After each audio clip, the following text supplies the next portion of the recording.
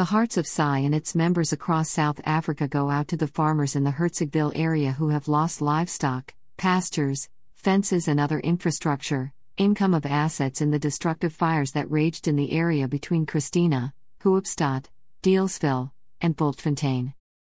Although the losses are still to be determined, damages have already reached disastrous proportions. Several hundred cattle, sheep, and game burnt to death or were so mutilated that they had to be put down. SAI hopes and pressurizes the government into providing disaster relief, but government has a poor recent track record of discrimination, fraud, and nepotism in terms of disaster relief.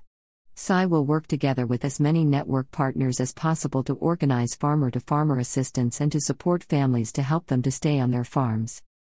There are alarming reports that the fire started as a result of burning tires during service delivery protests on the R708 road between Hertzogville and Christiana.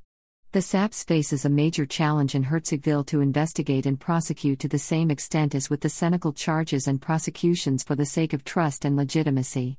If the legal process is not perceived to enforce responsibility and accountability, the integrity and stability of the whole polity is being undermined.